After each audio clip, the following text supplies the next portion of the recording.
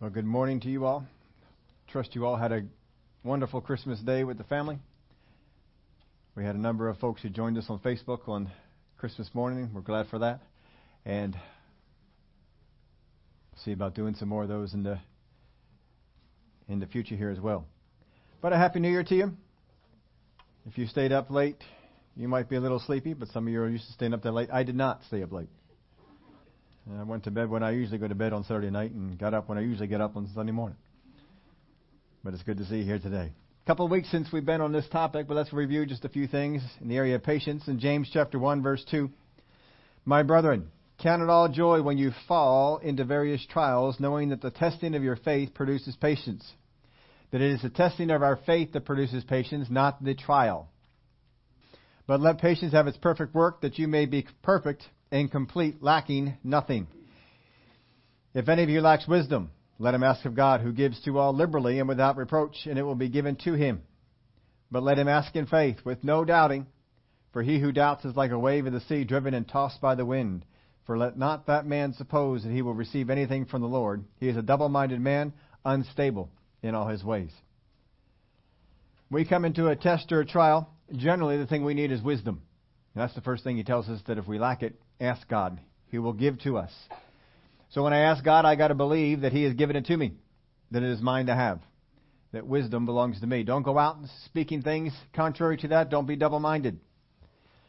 And while you're in that test or trial, you are there to continue to stay in faith, that your endurance would increase. As your endurance increases, that test or trial is having a perfect work in you. It's working your faith in a way that nothing else can. And pretty soon, what seems like a test or trial today won't seem like a test or trial at all. Down the road, you'll be up to other tests and trials.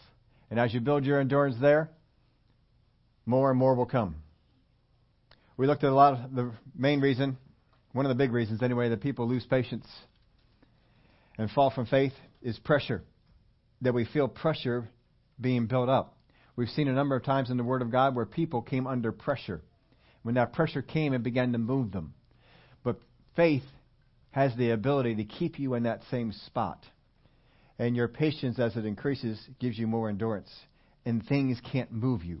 Pressure doesn't move you. A lot of times the enemy just creates pressure. We begin to think that there's a problem.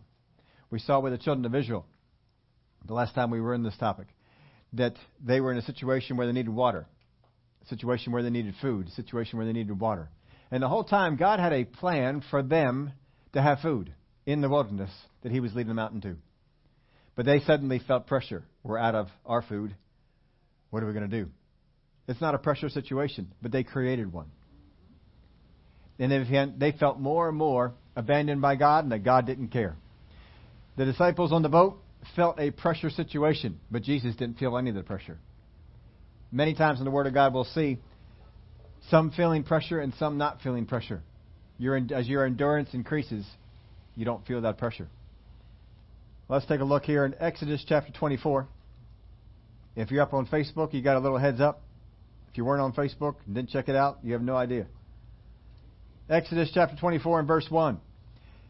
Now he said to Moses, Come up to the Lord, you and Aaron, Nadab, and Abihu, and 70 of the elders of Israel, and worship from afar. And Moses alone shall come near the Lord, but they shall not come near, nor shall the people go up with him. So Moses came and told the people all the words of the Lord, and all the judgments. And all the people answered with one voice, and said, I love this part, all the people answered with one voice. Can you imagine getting 2 to 4 million people together and all say the same thing? Here's what they said. All the words which the Lord has said, we will do. Be careful of getting into a practice of saying things you don't mean. Be careful of getting into a practice of saying things that you don't carry through. Because you're establishing a pattern. That's not a good pattern. They all said together, all the words which the Lord has said, we will do. How many? All. So whatever God has said. Now, you go to the chapters before, and you're going to see some of the things, or you're going to see all the things that God had said to Moses, that Moses had brought to them. and said to them, and they said, whatever, all these things that God has said, we're going to do it. We're going to do it. He didn't just go up in the mountains for 40 days and 40 nights and get the word of the Lord. He was up there for a short meeting, got some words, came on back, told it to them, and they all said, we're going to do it. We're all going to do it. What the Lord has said, we will do it. That's what they said. Now look at who was with them. Remember who made the trip up the mountain? Moses and Joshua. That's it. Moses made the full trip. Joshua stopped about halfway. They're the only two who made it up. So we got Aaron, Nadab, and Abihu, and 70 of the elders of Israel. That, by my count, is 73 people from the nation of Israel, all leaders, who went up to this short meeting with Moses and are about to see some things. 73 people who would not go make the trip up the mountain, but who were here for this. Let's take a look at what happened. And Moses wrote all the words of the Lord, and he arose early in the morning and built an altar in the foot of the mountain and 12 pillars according to the 12 tribes of Israel. So all the things that God had said, Moses wrote them down. He left them there with Israel as he made his way up the mountain. All the things that are in the chapters before, he wrote them down. He took the time to write them down. He knows God wants him to come up on the mountain, but he doesn't feel pressure. I don't have to get up there. I need to write these down. I've said it to the people. Now I'm going to write them down. Moses, what are you doing? I'm writing some things. Might take me a little while. And he feels no pressure. He just writes these things down. So he wrote all the words down.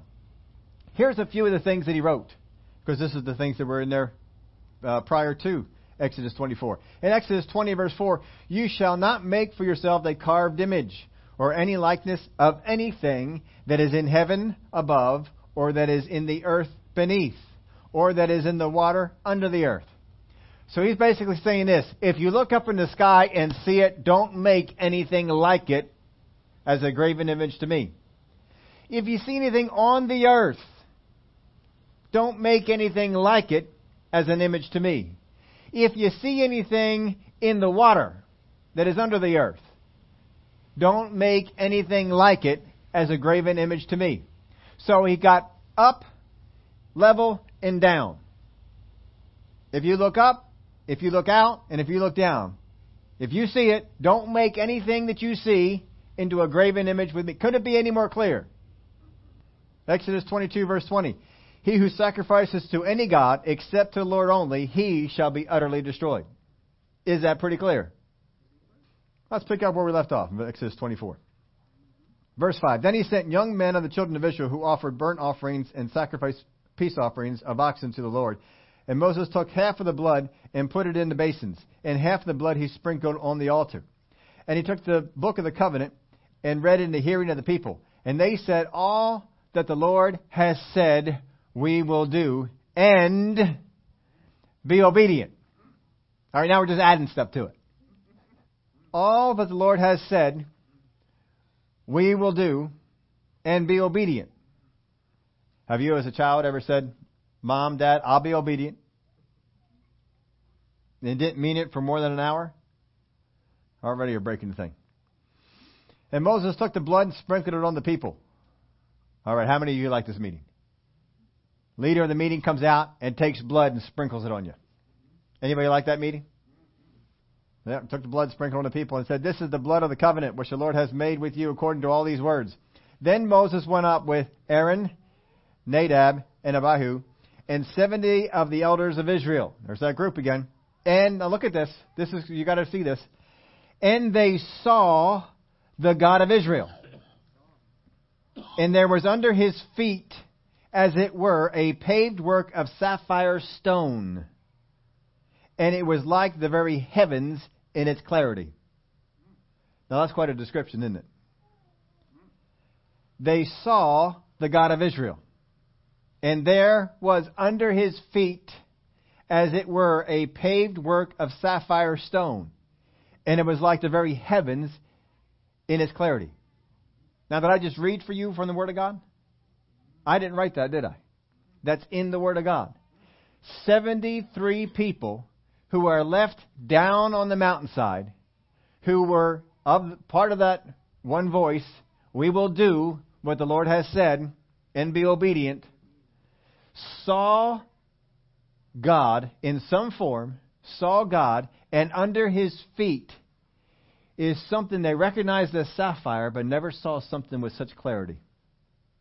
But on the nobles of the children of Israel he did not lay his hand, so they saw God, and they ate, and they drank. Then the Lord said to Moses, come up to me on the mountain and be there, and I will give you tablets of stone and the law and the commandments which I have written, that you may teach them. So he takes this group of 73. They see this phenomenal sight. How many of you this would move you? If you had an experience like this where you saw God, and under his feet was like a paved road of sapphire that was so clear, but you could still see it was a sapphire. We're not just talking about a little tiny gemstone. We're talking about something huge. And he stood on that. That would move you, right? How long would that have moved you for? Anybody think it would have moved you for more than a week? More than a month? I think it probably would have. The Lord said to Moses, come up to me on the mountain and be there, and I will give you tablets of stone and the law and commandments which I have written. Now, how many remember back watching the TV? There's Charlton Heston, he's going up on the mountain, and he's getting the 10 Commandments from God and so forth, and all the things in tablets. And how many know that the lightning was flashing around, and that God was carving things out of the stone? Yeah, that's not what happened. It's funny that the TV got it wrong, isn't it? He said, come up to me on the mountain and be there, and I will, what? Give you, not carve for you, give you tablets of stone and the law and commandments which I have written. It's past tense. So what's God doing for 40 days and 40 nights if he's not carving these things out of stone? Well, if God wants to carve things out of stone, it don't take him 40 days and 40 nights. He just tells the pieces of the stone that he doesn't want to be there, get out. He can carve that stone just as fast as he wants. But they're already ready. All Moses has to do is come up and receive them. He says, I'm going to give them to you. I've already written it down. I'm going to give them to you. So come on up here. Just you, leave the rest of those guys down there. I'm going to give them to you. Verse 13. So Moses arose with his assistant Joshua, and Moses went up to the mountain of God, and he said to the elders, wait here for us until we come back to you. Indeed, Aaron and Hur are with you. If any man has a difficulty, let him go to them. Now, it does not say that Hur was in the group of 73, unless he was one of the elders and just wasn't counted. But since his name is here, you would think that if he was in that original group of 73, that he would have been listed as well. That's my thought. I'm going on the assumption. Again, it's an assumption. I don't know for sure that Hur was not on this place to see this vision, but Aaron was. Who's in charge while Moses is gone? Aaron and Hur. Both are in charge. If you got any trouble, you got Aaron, you got Hur. They're both here.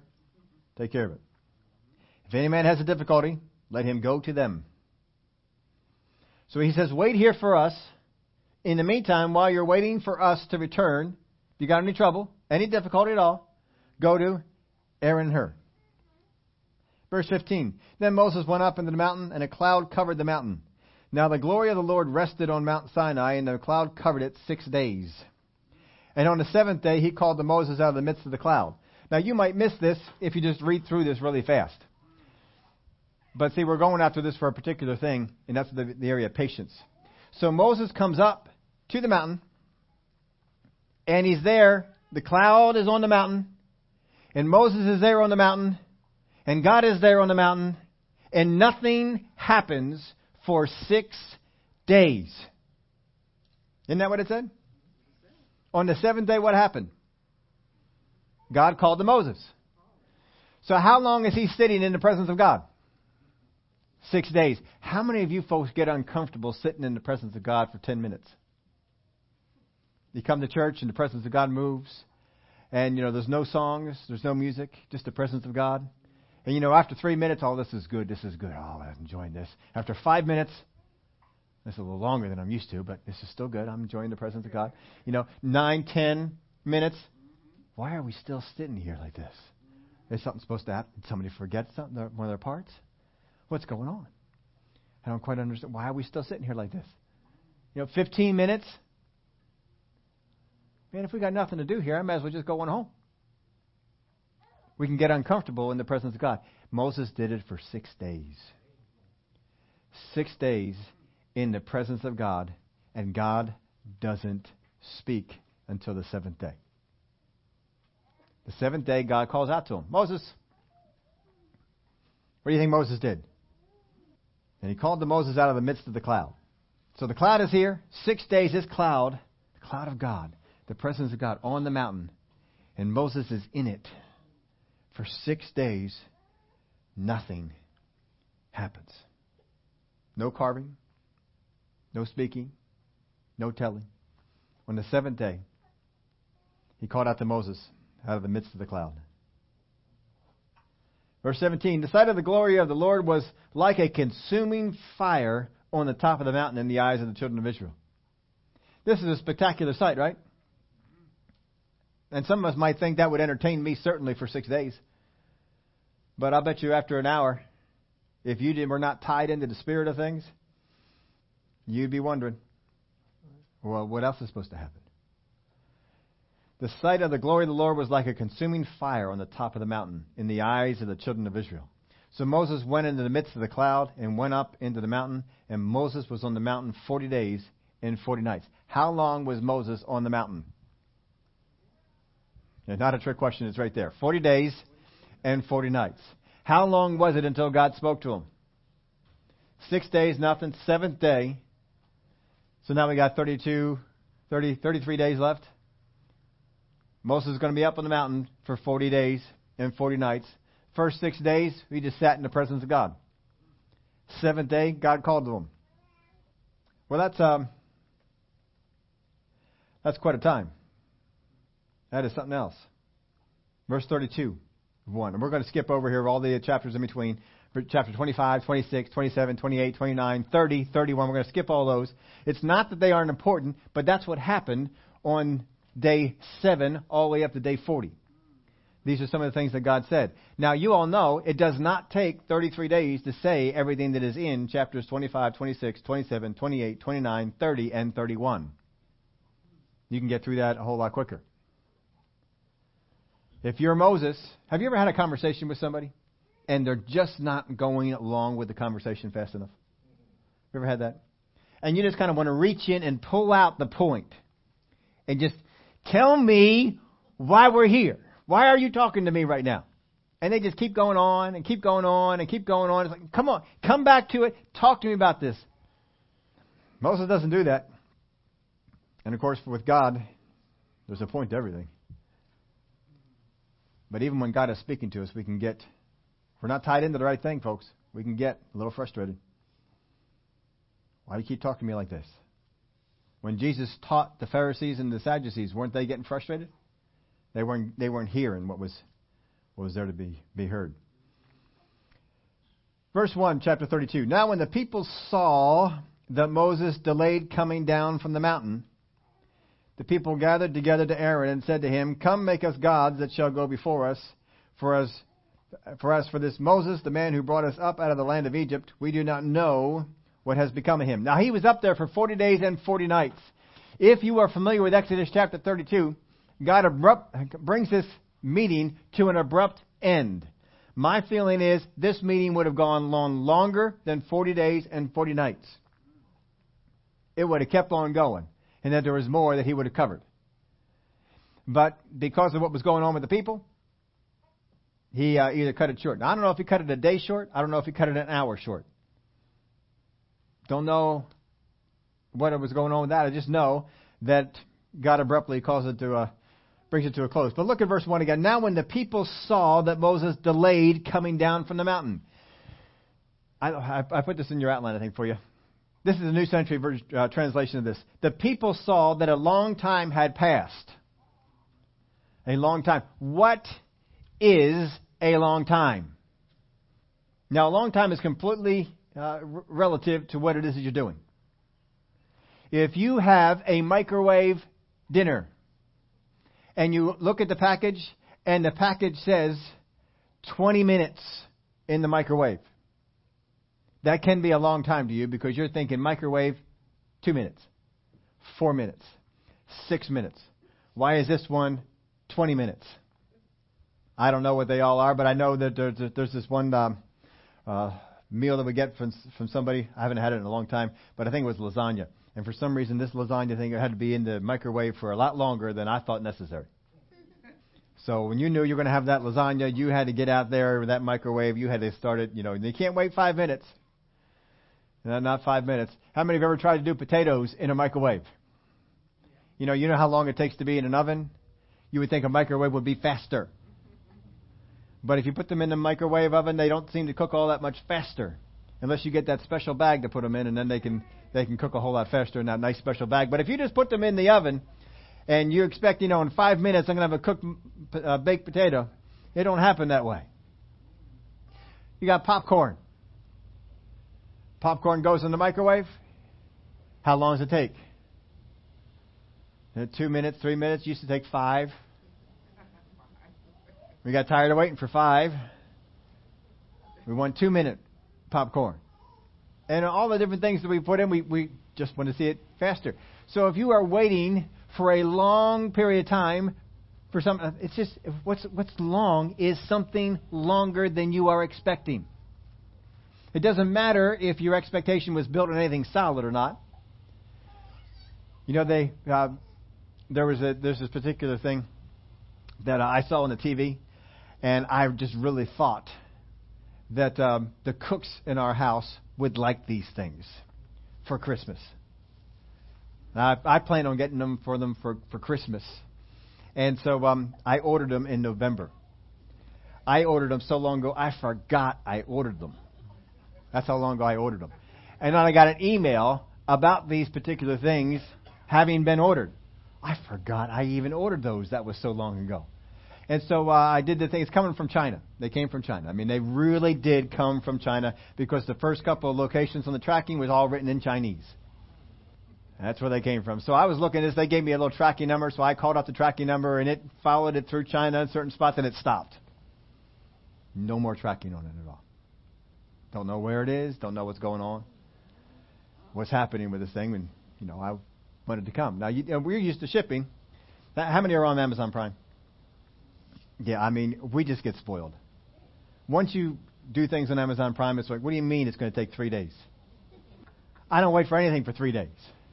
I mean, Amazon Prime has gotten so good. Has anybody gotten a Sunday delivery yet with Amazon Prime? I was shocked when my first one came. What do you mean? They come by the post office. They do not deliver on Sundays. But sure enough, I got home from church and there was that package in the mailbox. 2 days, man, these guys are serious about this.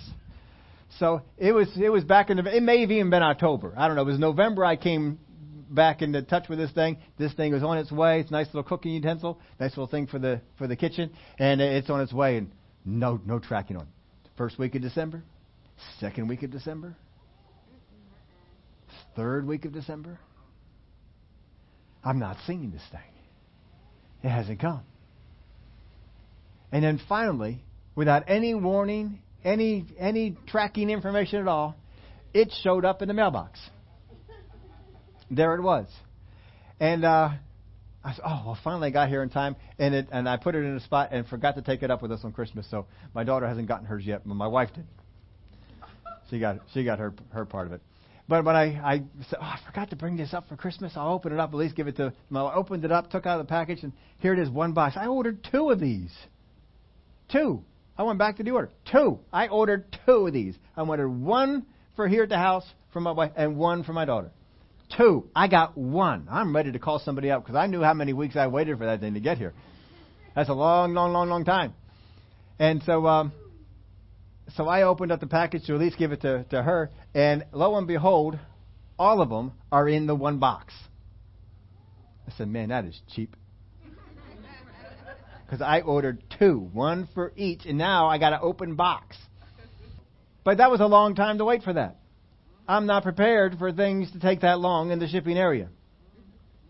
They should be coming a whole lot sooner. We're just not, we're not liking that. So here it says this. Now when the people saw that Moses was delayed. Was Moses delayed? He's exactly where he should be on God's schedule.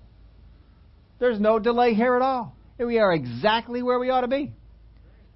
God is playing this thing out. He's got the meeting going on. But suddenly they decide that he was delayed. Why did they decide that he was delayed? Well, I guess they had determined that, the meeting with God, it should only be, maybe a week. It took God a week before he even talked to him. So they waited for the week, and after that, then I waited a second week. They probably think, man, we have been patient. We have waited 2 weeks for him to come down. Why hasn't he come down yet? They waited a third week. 7 days, 14 days, 21 days. 21. How long was Moses on the mountain for? 40 days and 40 nights. Why did he leave on the 40th day? Because God said, get down from this mountain to the people you brought up out of Egypt. He kicked them off. So it had to be right around that 39th, 40th days when they're doing this. So they waited 4 weeks. That's 28 days. They waited 5 weeks. That's 35 days. They waited for a few more days beyond the 5 weeks. And they finally came to somebody and said, this Moses has been delayed. We don't know what's come of him. Now, it's not like they're just waiting and there's no indication. They have tracking on this. Because Moses went up to the mountain, and what came down upon the mountain? The cloud. They said it was like a consuming fire. Has the cloud left? No, it's still there. So that cloud that was not there before, very mysterious cloud, that cloud is still on the mountain. Moses is still up in the cloud. Where is God? He's up on the mountain talking with Moses. Moses is up there. God is up there. Everybody's up there. How do we know? The cloud's still there. All this thundering going on. All this consuming fire going on. Now when the people saw that Moses delayed coming down from the mountain, and people gathered together to Aaron and said to him, come, make us gods that shall go before us. For as for this Moses, the man who brought us up out of the land of Egypt, we do not know what has become of him. We do not know what has become of him. I do not know what has come of that package that I ordered. Sometimes we have that time where we don't know what happens. I ordered one thing. I was not in a hurry for it. I wanted it, but I was not in a hurry for it. I was getting close to it. It's a little additive I put into the water to make it good for the fish. And so I ordered it in plenty of time for the other one to run out.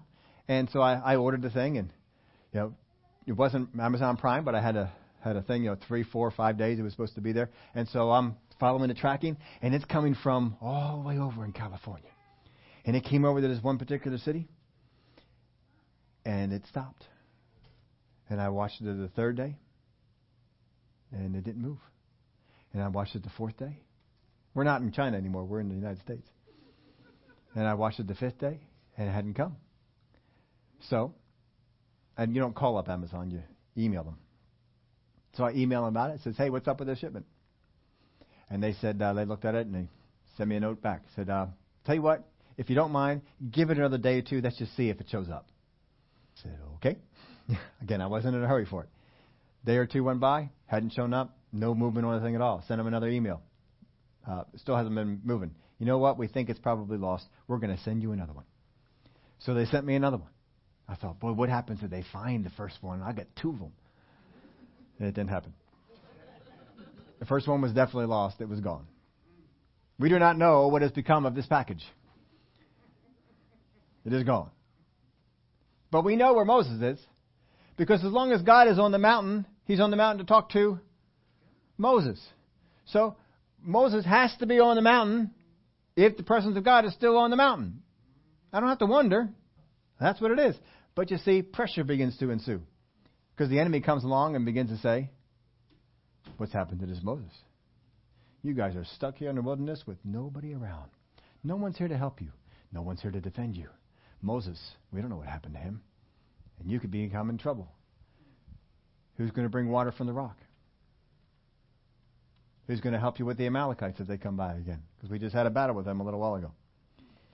And he says, come make us gods that shall go before us. For as for this Moses, the man. See, the God who brought us up out of the land of Egypt is Jehovah. But this is the man who brought us up out of Egypt. We don't know what happened to him. He went somewhere. We don't know what happened.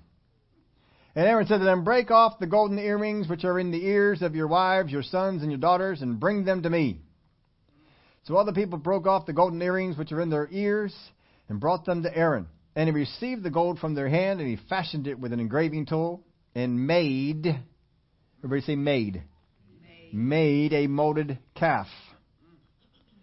Then they said, this is your God, O Israel, that brought you out of the land of Egypt. Now I thought the problem they had was, where is the man? What are they replacing? They're replacing the God. They didn't say, where is this God? They said, where is this man? But now they're replacing the God. This is your God, O Israel, that brought you up out of the land of Egypt. Now, the molded calf is interesting. You wonder where they get that from. And it is true that there was a God of like this in Egypt. However, it was very different. The God that Egypt worshipped was not a calf. It was a bull. They did not worship a calf god. They worshipped a bull god. And the bull that they worshipped was not gold. They did not worship a golden bull or a golden calf. They worshipped a live one. They worshipped a live bull. They had names. Did I leave them in your outline for you? Apis, and I'll spell this for you because I probably would do a terrible job pronouncing it. Mnevis. Apis and Nevis. Now, Nevis was generally a black bull. And what they would do is they would find in the herd the blackest bull that they could find. And they would bring that bull in and they would worship it. But you know what happens with bulls? They eventually die. So when that bull would die, they had a burial ground for it. And in Egypt, they have many of these bulls that are buried. And they would go out and they would find another very black bull. No other spots. It has to be all the way. And if they could not find one, they would get a white one to make a contrast. And that would be the bull that they would worship until that bull died. And then they would go out in the herd and they would find the next replacement. And then they would bring that in. So whatever the lifespan of a bull is, I don't know what that is. 10 years, 15 years, 20 years. Whatever the lifespan of the bull is, that's how often you got to replace this particular god. And they would put this god in their temple and they would watch its movements. And how it moved was actually an oracle from God to tell them about things that they were to do. Now, Apis was another bull god, but it was a bull. And it was a live bull. It was not a golden one. It was not carved. It was not fashioned. This is what they worshipped. Now, one thing we find in the Word of God is that it doesn't seem anyway that Israel is accused of worshiping Egyptian idols once they left Egypt. A reference we have for this is Joshua 24 and verse 14. Now therefore fear the Lord, serve Him in sincerity and in truth, and put away the gods which your fathers served on the other side of the river, and in Egypt serve the Lord. So it says that they served them on the other side of the river over in Egypt. That's where they served them. Now here it is saying put it away. Maybe they brought them back out. Maybe it's just saying don't bring these things out, don't put them away, whatever it might be. But they did still worship them when they were over in the land of Egypt. The children of Israel worshipped the Egyptian gods in the land of Egypt. At least some of them did. So when God came and He attacked the gods, He wasn't just doing it to show Egypt that He was God. He was showing the children of Israel, these gods are nothing. I am the true God. It was also a sign for Israel, not just for Egypt. Verse 5. So when Aaron saw it, he built an altar before it. And Aaron made a proclamation and said, tomorrow is a feast to the Lord. Then they rose early the next day, offered burnt offerings and offered peace offerings. So it's a feast to the Lord. We're going to make these gods are going to become Jehovah to us. It's a Jehovah replacement is what it is. See, we can control these gods. The other God, the other Jehovah, he kind of went and we didn't have anything to do with it. These ones we can carry with us. And wherever we want to go, we just pick them up when we go there. And these gods go with us. So they offered burnt offerings and brought peace offerings, and the people sat down to eat and drink and rose up to play. Now you can check out a lot of the modern translations and see some of the ways that they have translated this. This is not a good picture. This is not good playtime.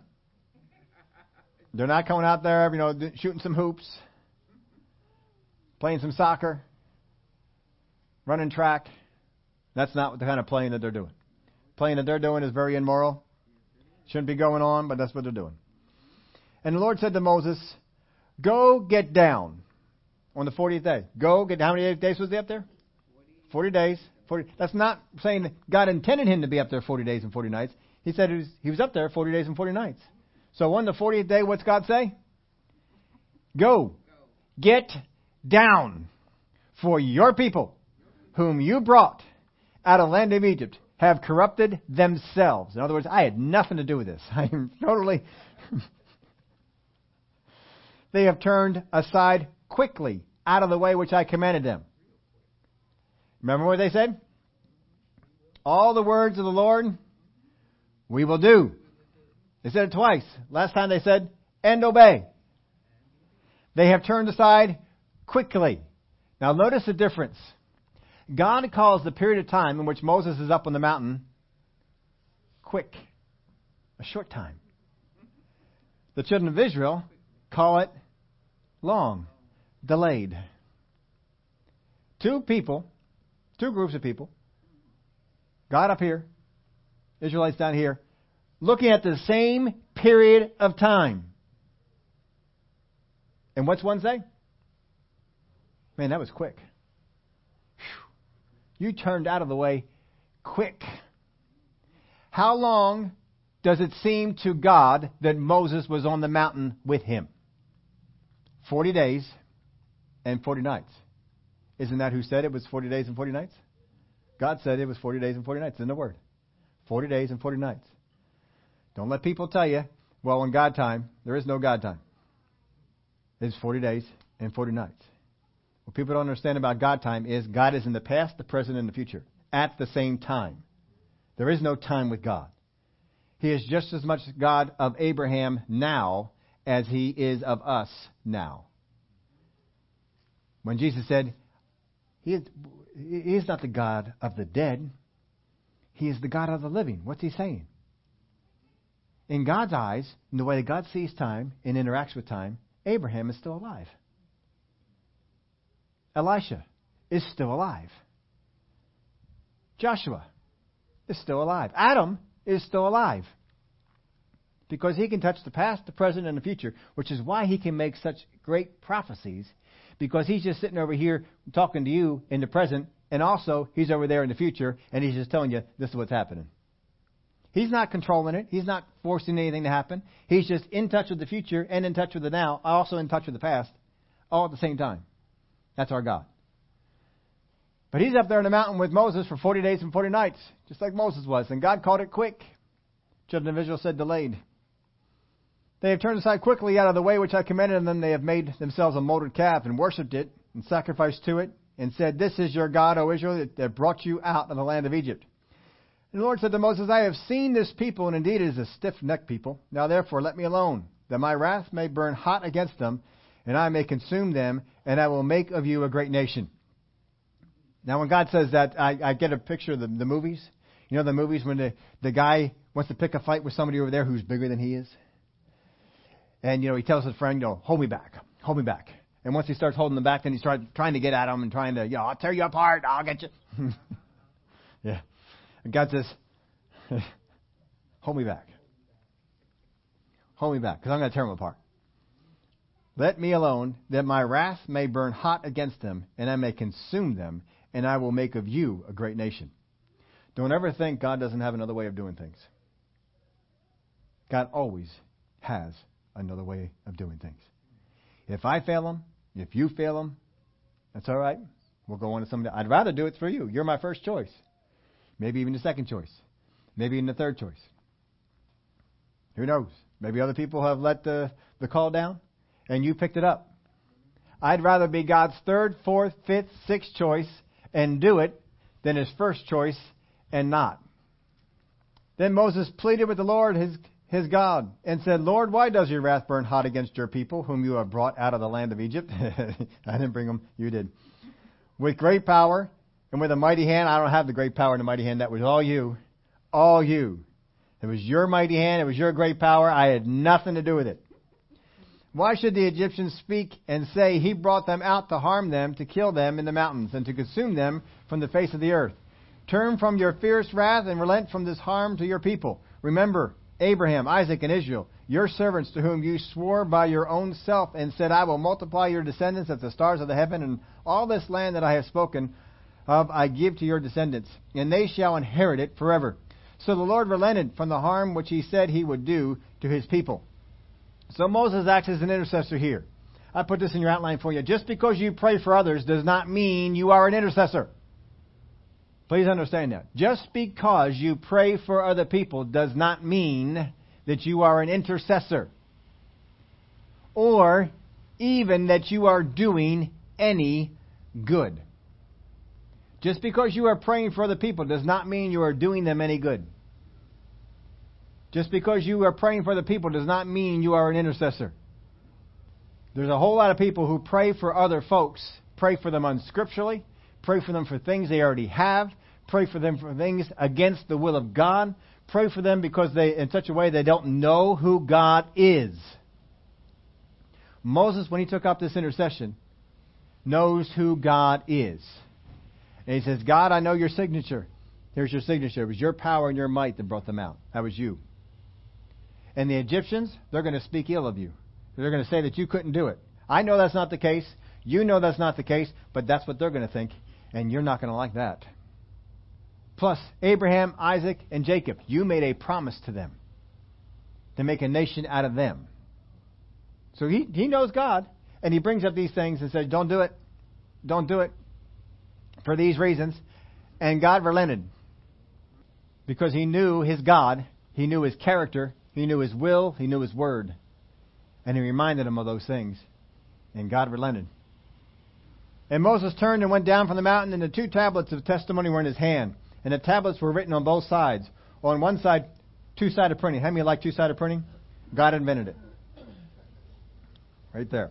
On the one side and on the other they were written. Now the tablets were the work of God, and the writing was the writing of God engraved on the tablets. And when Joshua heard the noise of the people, as they shouted, he said to Moses, there is a noise of war in the camp. Now we're talking about patience. We're talking about enduring. Joshua is about halfway up the mountain, but apparently at the level where he is, he can hear the people. And he says there's a sound of war because he is the leader of the people for war. He's the general. He goes out with them. Now, if you're the general and it's your responsibility to lead the people into war and from the war, and you hear a sound that in your mind says war, what is your calling? What is your inclination trying to get you to do? To feel pressure to move, to leave the situation where you are, to leave Moses, and to go on down. But he was told to wait. So he waited. How much pressure he felt, I don't know. But he waited until Moses came down to him. And he said, there's a sound of war in the camp. And Moses says, it's not the sound of war. No, it's not the sound of war. Believe me, I wish it was the sound of war. But it's not. It is not the noise of the shout of victory, nor the noise of the cry of defeat, but the sound of singing I hear. So it was as soon as he came near the camp that he saw the calf and the dancing. So Moses' anger became hot, and he cast the tablets out of his hand and broke them at the foot of the mountain. So now he can see what God sees. And what's he do? He gets mad like God was mad. It's a good thing he didn't see this before, huh? He may have said, you know what? Go ahead, God. I'm not going to stand in your way. Then he took the calf which they had made, burned it in the fire, and ground it to powder. He scattered it on the water and made the children of Israel drink it. Now, we've made this point to you before. I'll just remind you again on this. Remember who he left in charge? Aaron and Hur. That is the last reference we ever have for her. we never hear of Hur mentioned in the Bible again. It would seem he died. That in this rebellion, that the children of Israel threatened their two leaders, Aaron and Hur, that if they did not make this, there was going to be some consequences.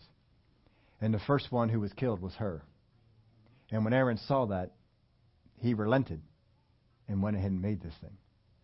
But we never see Hur again. It's an assumption, but I think it's a pretty safe assumption that Hur dies in this uprising to make this idol.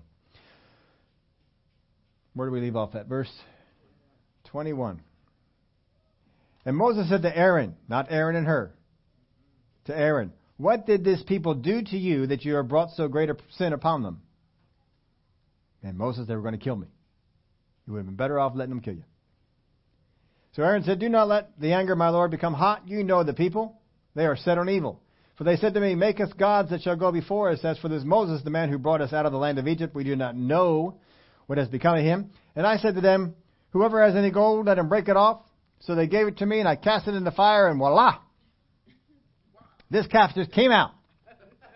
Now when Moses saw that the people were unrestrained, for Aaron had not restrained them, to their shame among the enemies, then Moses stood in the entrance of the camp and said, whoever is on the Lord's side, come to me. And all the sons of Levi gathered themselves together to him. So Aaron fears for his life. He has Aaron and Hur. They fear for their life. Hur dies, probably. Aaron feels the pressure and makes the golden calves because they're afraid of the people. And then Moses comes down. How many people is Moses? One. He's got Joshua with him. One person. How many people are the children of Israel? 2 to 4 million.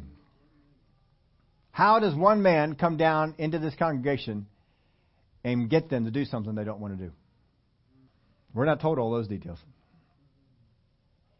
But here's this part. Whoever is on the Lord's side, come to me. And all the sons of Levi gathered themselves together to him. Who is on the Lord's side? So after all this has been done, Moses comes down. The people realize if we said Moses was dead, but we were wrong. Here he comes. He's mad. He just made us drink our God. And he says, who is on the Lord's side? That's real important to remember, who is on the Lord's side. And he said to them, thus says the Lord God of Israel, let every man put his sword on his side and go in and out from entrance to entrance throughout the camp. And let every man kill his brother, every man his companion, and every man his neighbor. So the sons of Levi did according to the word of Moses, and about 3,000 men of the people fell that day. Now, I don't know exactly how big the tribe of Levi is, but if you have 2 to 4 million people, 2 to 4 million people, let's just put a number, a nice round number on it. Let's say that there's 2.4 million people. There's 12 tribes of Israel. How many would that make per tribe, just on average? I know some tribes are bigger, Judah is bigger. Other ones are smaller, but Levi somewhere in the middle there is being averaged in size. So if we have that would be somewhere around 200,000 people. 200,000 people. Now, half of them are going to be men, half of them are going to be women. So that's 100,000. Not all of them are going to be of sword-bearing age. So let's take out of that 100,000, let's just say 30,000. 1/3 are sword-bearing age. I think that's a fairly decent number. 30,000 people with swords killed how many? 3,000. How does 30,000 people who are commissioned to go out and to kill the brothers and sisters, how many do you think they would have killed? Why is it only 3,000 died? It's real simple. What did Moses ask for? Who is on the Lord's side? So when all this rebellion is going on, we are led to believe that this tribe was not involved with it. They were not having a part of this. And when Moses came down and said, we're not a part of this, or if they were a part of it, they withdrew from it. And he said, we realized that was stupid, and we're over here on this side now. So he says, you guys put a sword on and go out there and kill. Who are they supposed to kill? Just kill people? Whose side are you on? We're on the Lord's side. Who would you go out and kill? The ones that are not on the Lord's side. So they went from entrance to entrance. And they found those, because they were a part of this rebellion. They knew who the instigators were. They knew who the people were who killed her, if her actually does die. They knew the people who made the threats. They knew the people that got this whole thing started.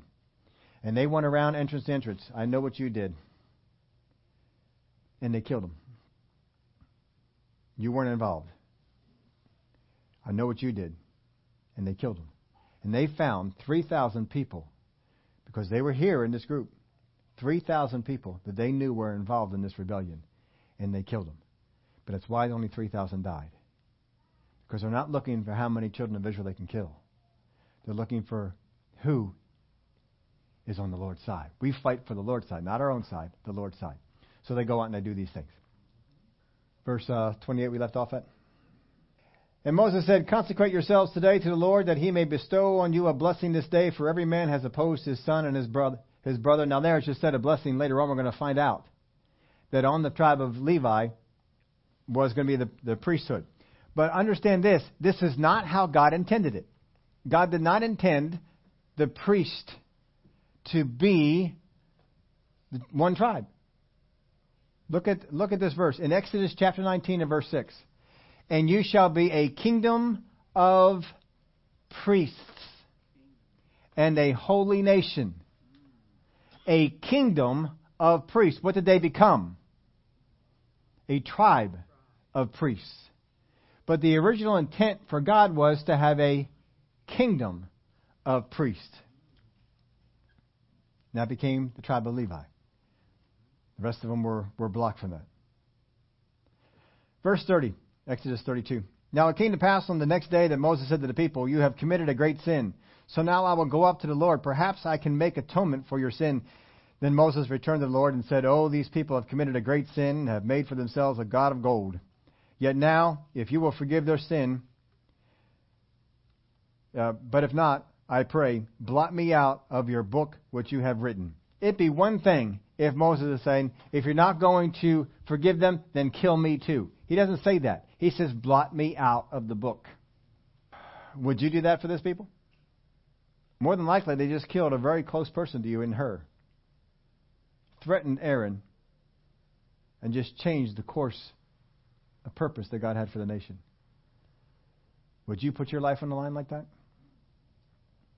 I will give up my place in heaven if you won't forgive them. That's what he does. So here's a question we put on here for you. How long can you wait? How long can you wait? How long can you wait for something, whatever it might be? What's your limit? For the children of Israel, the 40 days or 40 nights seemed like a long time. For God and Moses, it was short. I put this in your outline for you. Waiting in faith, just like enduring under pressure in faith, will produce patience. We're not waiting without faith. We are waiting with faith. I stand believing. I don't let go of my believing. I stand here and I believe. But I can wait. How long can you wait for?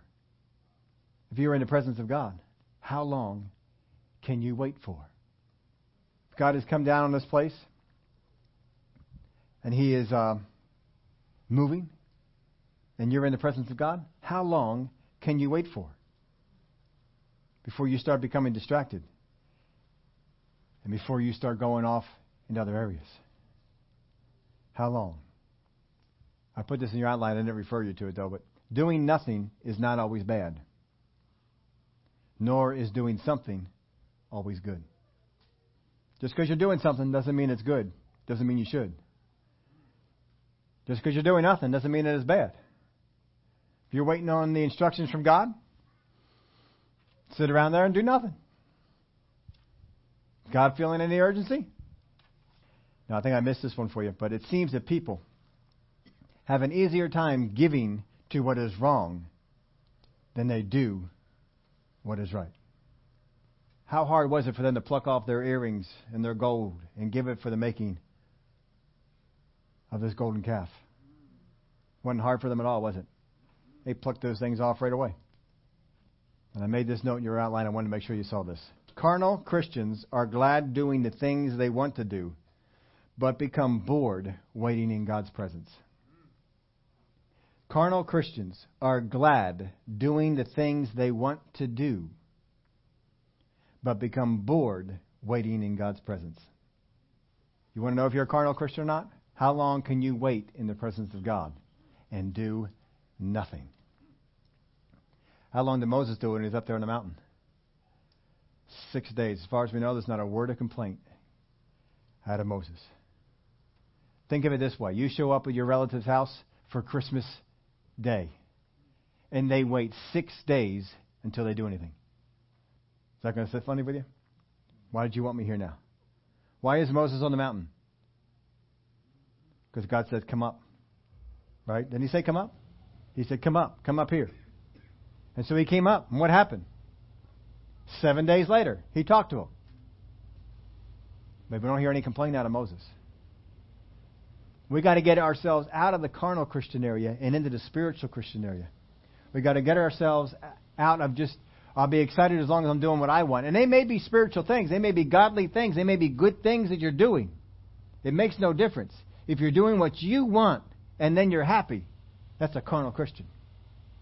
You do what God wants, whether you're happy about it or not. Whether you get all that enjoyment out of it or not. It makes no difference. Carnal Christians are glad doing the things they want to do, but become bored waiting in God's presence.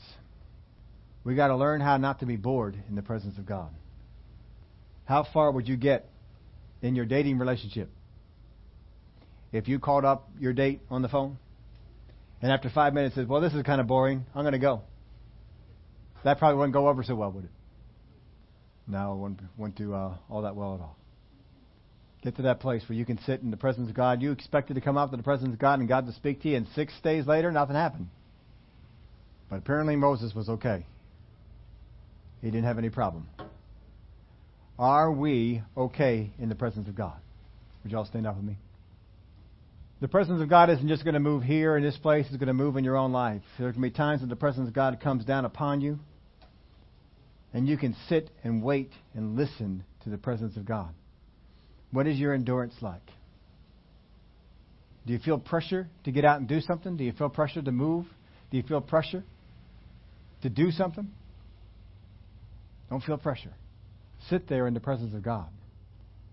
Allow God to do things with you. You rest in that presence of God and you go out. And God can help what you're doing out there go a whole lot better and a whole lot smoother. Listen to Him. We've got to get ourselves out of the carnal Christian area and get ourselves into the spiritual area to where we are willing to sit and to wait, even if we aren't doing anything at all. This morning is our Communion Sunday, and our ushers are bringing around the elements.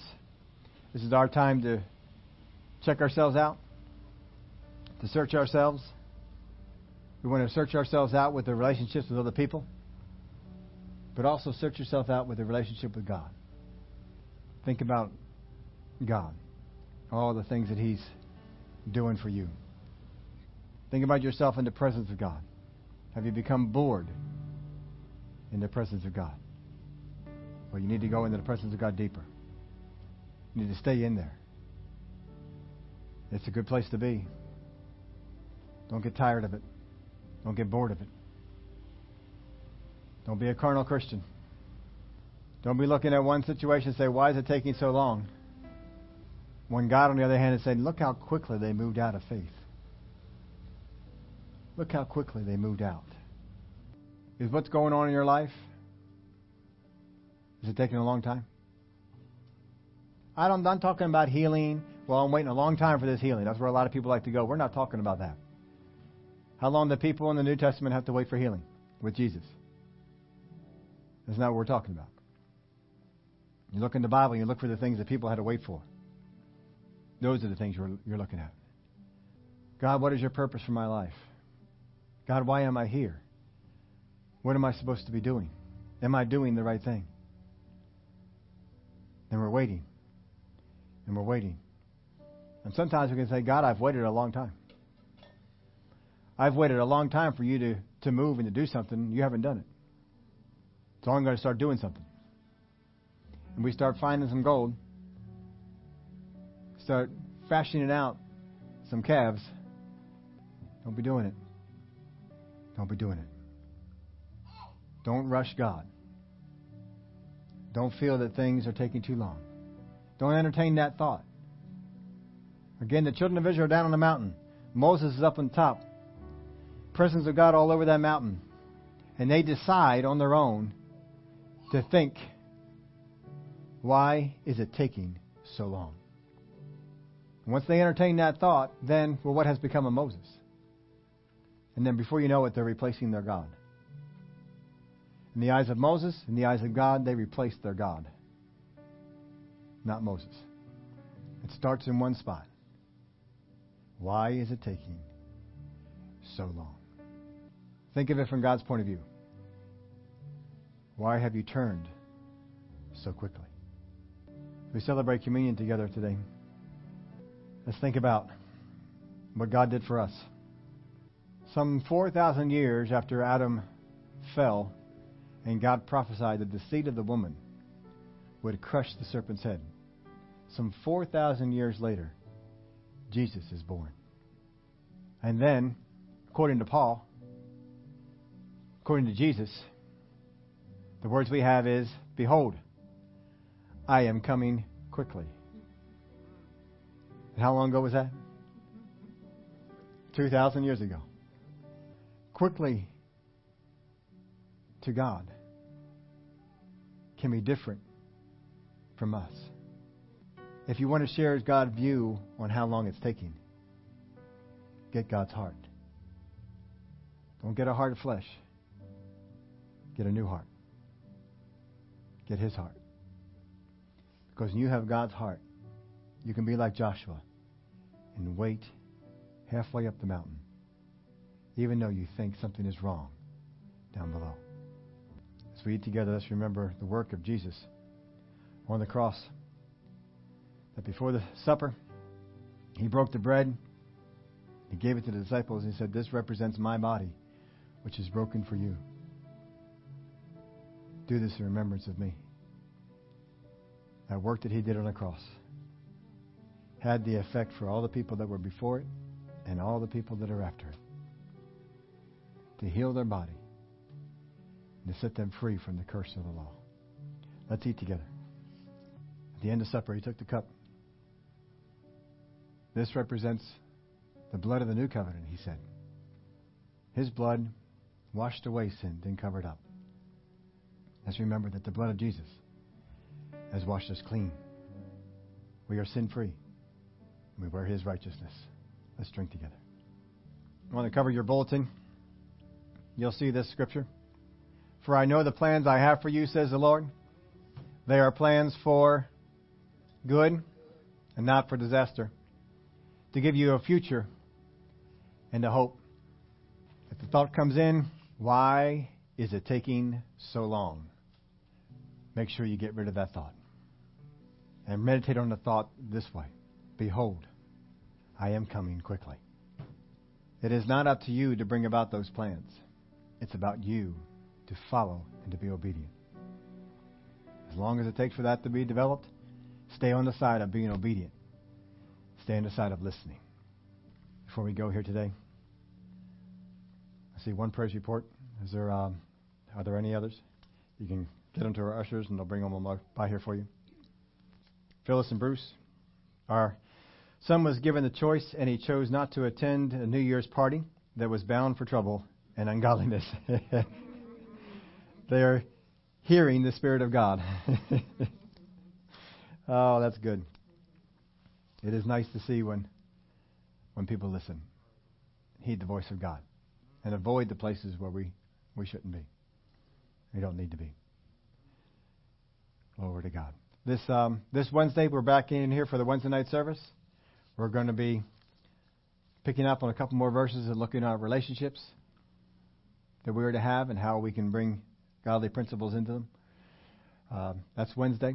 Next Sunday, we have the End Times class that will begin after church again at 1 o'clock. We're going to be looking at the second half of Jesus' teaching, answering the questions the disciples asked. So we're going to pick that up there next Sunday at 1 o'clock. The financial class will pick up on the Sunday after that, and we're just going to alternate them until the financial class is done. They'll be done before the End Times class is. But we'll have this one here, and then after that we go on into some of of Paul's teaching. So, anything else that I did not? All right. You have something more to bring? Okay. There's a book I was listening to, and I'm looking forward to getting more into this. And it took unsaved people and put them into 5 categories. The first category, the hardest category, categorized them as against hearing the gospel, and actually active against those who are Christians.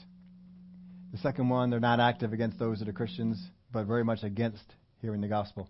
And it went on down, the middle one, and those that are really just waiting. When I got all done this, 80% of the unchurched people, this is a poll, they did it for a number of years, and they actually didn't just poll people, they actually sat down and talked to unsaved church people, unchurched people. And they found out that 80% of the people who do not go to church are open to hearing about God. 80% of the people who do not go to church are open to hearing about God. Now, if that surprises you, this one will really surprise you. 4 out of every 10 people who do not currently go to church, 4 out of every 10 people are only waiting for an invitation. This is a lot of people in a lot of states that were talked to, that were interviewed. Not just, here's a bunch of questions, answer them. Someone sat down and actually talked to the people. 4 out of every 10 people who don't go to church are just waiting for someone to invite them. How many of you believe God can lead you to one of those 4 people out of 10 people? Understand the unchurched are out there. They want an invitation. In fact, a lot of these folks are actually looking forward to talking about God. One of the stats they put out there is that people that are not churched get very uncomfortable talking about God. And people that are churched get very uncomfortable talking about God. But what was real interesting was that the people who are not churched hope that they both get over it. They hope that they can keep talking about God and get over being uncomfortable. There's people in this country that are a whole lot more receptive to the things of God than we're led to believe, and maybe even that we think. But if 4 out of 10 people are merely waiting on an invitation to come to church, ask God to lead you to some of those 4 people this week and every week. God, lead me. Now, they may not be people that you know, but they may be people that are in the coffee shop. Maybe people that are waiting in line. There's all kinds of things. Let me give you this one more thing with this. Most people that are unchurched do not like it when people show up at their homes to talk about God. The majority of people who are unchurched want to talk about God, but not when you come to their home. But they sure wish that when you're out there talking and having conversation, that you would bring them up. Don't feel like you got to go knock on doors.